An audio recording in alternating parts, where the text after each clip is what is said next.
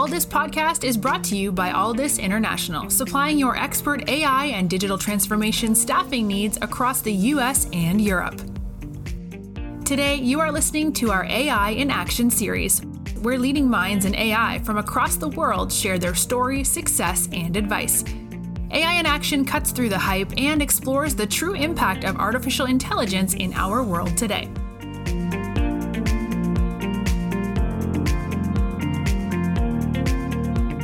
You're listening to AI in Action. I'm your host, JP Valentine. Our guest today is Rachel Liberatore.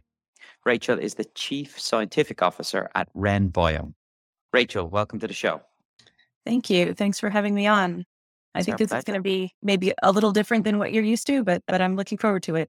Of course, yeah, we can talk about what you do and what RenBio does, but let's start with yourself and your background. Obviously, this is more in the scientific track and less pure technology, but can you give us a little bit of an overview of your career journey today, from where you got started and what's led you to where you are today? So I've really always known that I loved biology, science in general, but biology in particular. When I was really little, I used to tell anyone who would listen that I was going to be a marine biologist. I was completely obsessed with Jacques Cousteau and whales and dolphins, which hasn't left me, actually, even though I don't work on that now. So when I went to college, there were two biology departments. So there was ecology and evolutionary biology, and there was molecular biology. And I didn't have to think too long to know that I wanted to major in molecular biology. I was fascinated by understanding the real nitty-gritty of how cells work and how genes work. I'm going to date myself a little bit here. So the Human Genome Project started when I was starting high school. And I was obsessed. I thought it was just so fascinating that we were going to know all of the complete DNA sequence that's in a human cell and the genes that are required to make a human. I didn't know at the time, I didn't know enough to know that we wouldn't know what to do with that sequence for a very long time. But I was obsessed with the idea that, and so I decided to major in molecular biology, and really just everything that I learned continued to fortify my love for biology and for science. So one of the other important things that I got to do as an undergraduate is, at my school, we were required to do an undergraduate thesis. And if you were majoring in research-related field, it was a research-based thesis. And so I got my first exposure to working in a research lab, and I loved it. It was sort of the perfect combination of being able to work with my hands, which I love, and the sort of intellectual rigor and just intellectually rewarding in a way that I just absolutely loved. And so I knew that I wanted to go on and do a PhD and continue to work in research. And when I was thinking about what area, right? So the further along you go, you continue to specialize and specialize. And so when I was thinking about more specifically what area I wanted to specialize in for my PhD work, it was really informed by the fact that one of my absolute favorite classes as an undergrad was a virology course that I took, an introductory virology course. And the professor was brilliant and so enthusiastic that you couldn't help but come out of that course, or at least I couldn't help but come out of that course without absolutely loving viruses. And so I chose to join a virology lab for my PhD, and got sidetracked a little bit from the virology while I was there and worked really more on a sort of an immunology project, but it wound up being the perfect setup for what I went on to do then as a postdoctoral fellow, which is to study viral pathogenesis. So I was really interested in understanding not only how viruses work and how they get into cells and replicate, but then also how the host responds to them, how the immune system, for example, helps try to defend a host from a viral infection. And that sort of interaction I found just really fascinating. So that's what I did for a number of years for my postdoc. And I did that at a nonprofit institute also here in New York City called the Aaron Diamond AIDS Research Center. And that's where I met the co-founders of RenBio. David Ho was the head of the institute, and Yaoxing Wang was one of the professors there. Excellent. Thank you so much for your own background. And I know you mentioned in your introduction that this was going to be more towards the scientific side. The purpose of our podcast is AI in Action, and we want to take people beyond the title of AI and get a look behind the scenes in companies and how they're using aspects of artificial intelligence, whether it's data science, data engineering, machine learning, that's just straight up analytics within particular industries. So we will touch on aspects of that and how it overlaps with RenBio in a moment. But let's start with RenBio as a business. What do you do at RenBio? What is the mission of the organization? we are developing a platform technology, which we call our RenBio technology. And this is a technology that's based on intramuscular injection of plasmid DNA, followed by the delivery of very short electrical pulses through a process called electroporation, which enables the plasmid DNA to get into the muscle cells. And there, the muscle cells produce whatever genes are in the plasmid. And so the main thing we use this technology for is the delivery of monoclonal antibodies. And our initial focus, because of our co-founder's background in virology and mine as well, and our COO also came from the same HIV/AIDS Research Institute, one of our main focuses is on the delivery of antiviral antibodies, in particular with our technology. So, Rachel, I definitely want to get your take on what insights can be derived from the data that you're working on. But before we do that, can you explain the underlying technology, what you created, and then what insights we can get from the data that you're pulling in and how that can change prevention and treatment of disease? Sure. So the technology, the sort of intramuscular electroporation technology, is not brand new. It's been used in a number of other fields. Related technologies are used in oncology for tumor ablation, for example. So you can use electrical pulses to destroy cancer cells. And it's also used in the vaccination field as well. So instead of delivering a plasmid encoding an antibody, for example, you can deliver a plasmid encoding an antigen. So you can imagine giving a plasmid encoding the SARS-CoV-2 spike protein, for example, and that could be made into a vaccine. And that's something that is being pursued, not by our company, but others. But we sought out to really build this technology, this platform, specifically for our purposes. So specifically for the delivery of plasmid encoding monoclonal antibodies. And we felt that the related technologies that I just mentioned were not tailored specifically enough to this purpose to make it successful. So we built a fantastic team of engineers and biologists working side by side in a way that's really fun. So we have, through the course of the development of the technology, part of what makes it really interesting is the types of data that we collect are both sort of standard biological data. So things like measuring serum concentrations of the antibody that we're delivering in animal models and measuring things like tissue damage at the site of administration. Obviously, we want to minimize that. And so we do histology. So we'll take tissue sections, for example, and examine them under the microscope and use different readouts, markers of tissue damage. And then on the engineering side of things, we're taking electrical recordings, right, from our device. We can take things like current measurements and impedance measurements when we're during the procedure and before and after the procedure. And what's really interesting is trying to understand how these typically what would be separate types of data, how they work together. So how to understand electrical readouts in the context of the biological system and how to apply the biological readouts to inform the design of the electrical side of things. And so it's been a really interesting process in that way. Rachel, could you take us behind the scenes, describe the overall team currently at RenBio and the breakdown of pure scientists to technologists to engineering, both from a scientific perspective and then the technology side, and how it all comes together? Yeah, absolutely. We have a handful of PhD level biologists with really divergent backgrounds, and even within biology, a muscle physiology specialist, people with backgrounds in cell biology, genetics, immunology, that all work together on the biological side of things, people whose expertise is in particular modifying our plasmid DNA construct. For example, so changing the sequences that control gene expression in the plasmid to maximize it for our particular system. And so that's on the biology side of things. And then on the engineering side, we have an electrical engineer and a mechanical engineer, and they work together to really come up with the foundation of the device design, right? So there's a medical device component that's required to inject the plasmid into the DNA and then deliver these electrical pulses. And so they've really contributed the majority to the device design, but they have to work really closely with the biologists and vice versa, right? Because it has to work together as a system. And then that whole team of sort of senior level is they are supported by research associates who have to get into both sides of the biology and the engineering to just fill in gaps and support the whole team. You are listening to the Aldis podcast. When you're looking to scale your team, or if you are interested in showcasing your company in a future episode, reach out today. Or if you're in the market for a new role, visit our website to view open positions, www.aldis.com. Rachel, you talked about electrical engineering and working on the device. Describe what the device does, how it works, and how it helps you gain insights overall from the data.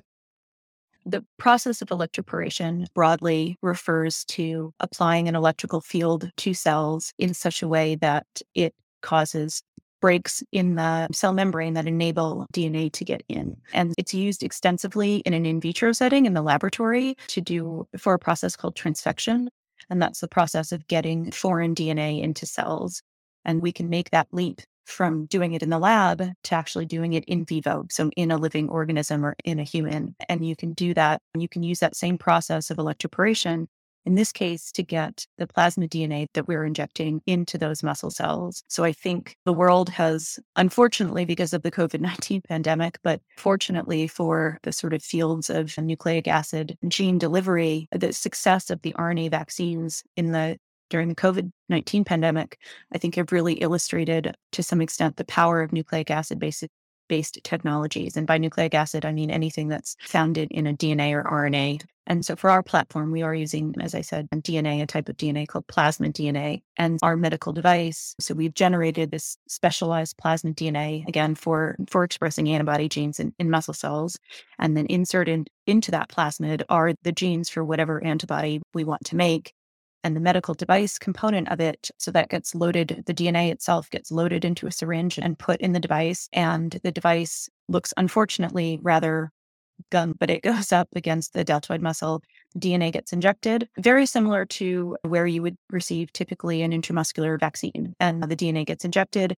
And then there are electrodes, needle electrodes that are part of the device that get inserted with the needle that's injecting the DNA. And after the injection of the DNA, those electrodes deliver a very specific set of electrical pulses. And that's one of the things that we've worked a lot on in the development of the device, is both the orientation and the number of those needle electrodes and the precise way that the energy is delivered. And that creates, the energy is delivered in such a way that it creates sort of the optimum electrical field to get the plasmid DNA into those muscle cells, but not damage the tissue in any way, which of course is something we want to avoid. Final question for me then, Rachel. We have a large audience who work within life sciences, biotechnology, both on the pharma, biotech, and medical device side, many of whom are looking for aspects of AI and data science at play to advance their own career.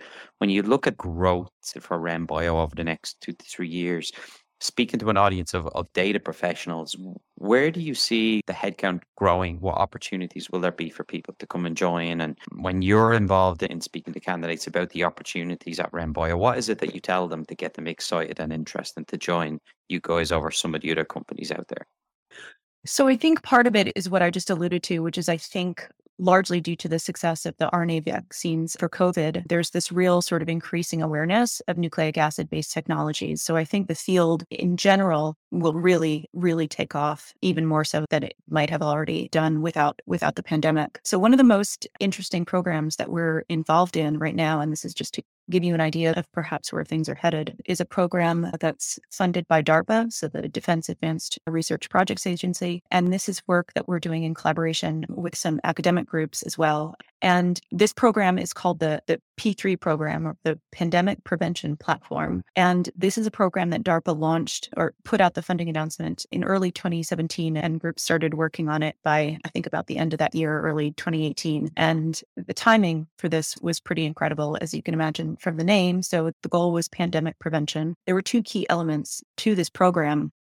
One was that it involved the use of antiviral monoclonal antibodies for prevention of viral diseases. And antibodies are really amazing in that way. I think that's another term that has become more commonly known since the pandemic, is monoclonal antibodies. And they're incredible in the context of viral diseases because they can be used both for treatment and prevention. And so it's really the prevention aspect that was important for this P3 program from DARPA.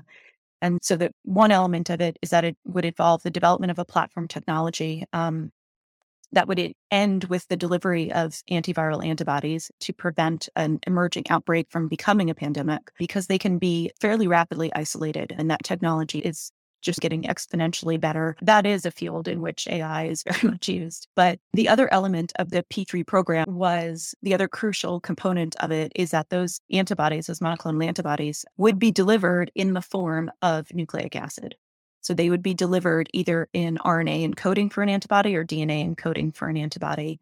And that was because DARPA really felt that was going to be the fastest way to get a new antibody into people, to make it into a drug. There are a number of technical reasons why it's faster and easier to make a lot of plasmid DNA, for example, to a lot of antibody protein, which is how it would typically be delivered. And so DARPA was very interested in the speed aspect of it. And so they put a lot of money into this program to really fund some technological breakthroughs in order to make this a process that would typically take a few to several years, and they wanted it done in 60 days or less, which is a very DARPA-like program and sounds insane, but the groups that have been successful have really gotten amazingly close to that time frame. And so the idea is that in the face of emerging viral outbreak, antiviral antibodies would be identified from an infected patient, from their blood cells, and that's something that can be done partly due to advances from this program, but was also a field that was really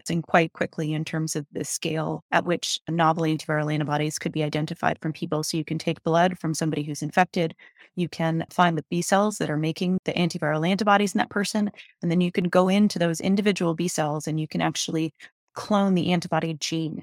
And then you can take that gene into the lab and now make those same antibodies in a laboratory setting. And then, of course, you can scale that up and make them into drugs. And so that technology is really enormously in the last decade or so.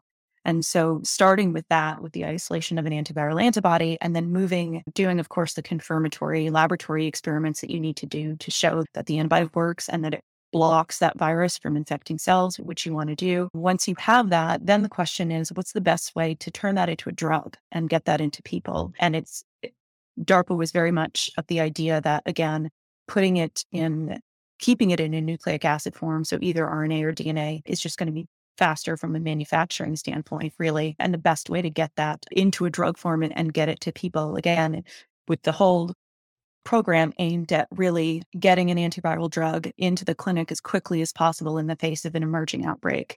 And so this is something that this P3 program, RenBio is participating, is one of the funded groups under the program.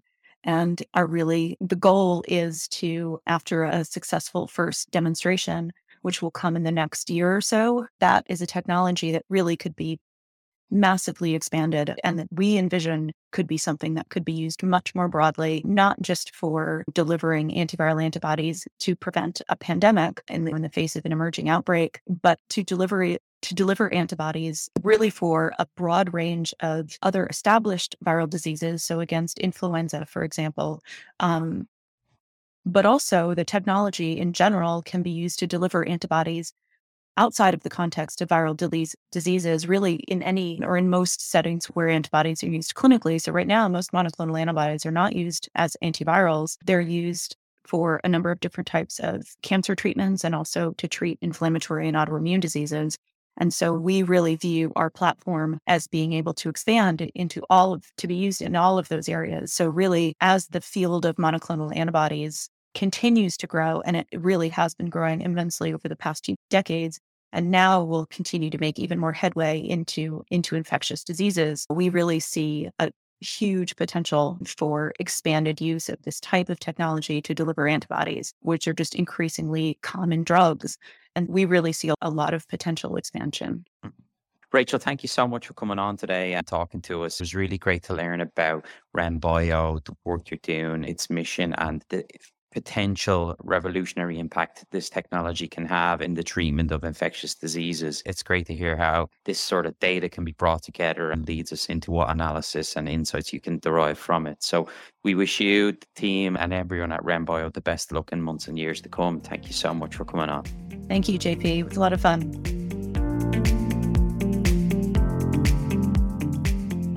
Thanks for listening to this episode of the All This podcast. If you enjoyed today's episode, don't forget to subscribe, rate, and review. We are available on Apple Podcasts, Spotify, and any Android podcast of choice. You can also head over to our website, www.allthis.com, to listen to more podcasts, view our open roles, and stay up to date with industry news. Thanks for listening, and stay tuned for more great episodes coming very soon.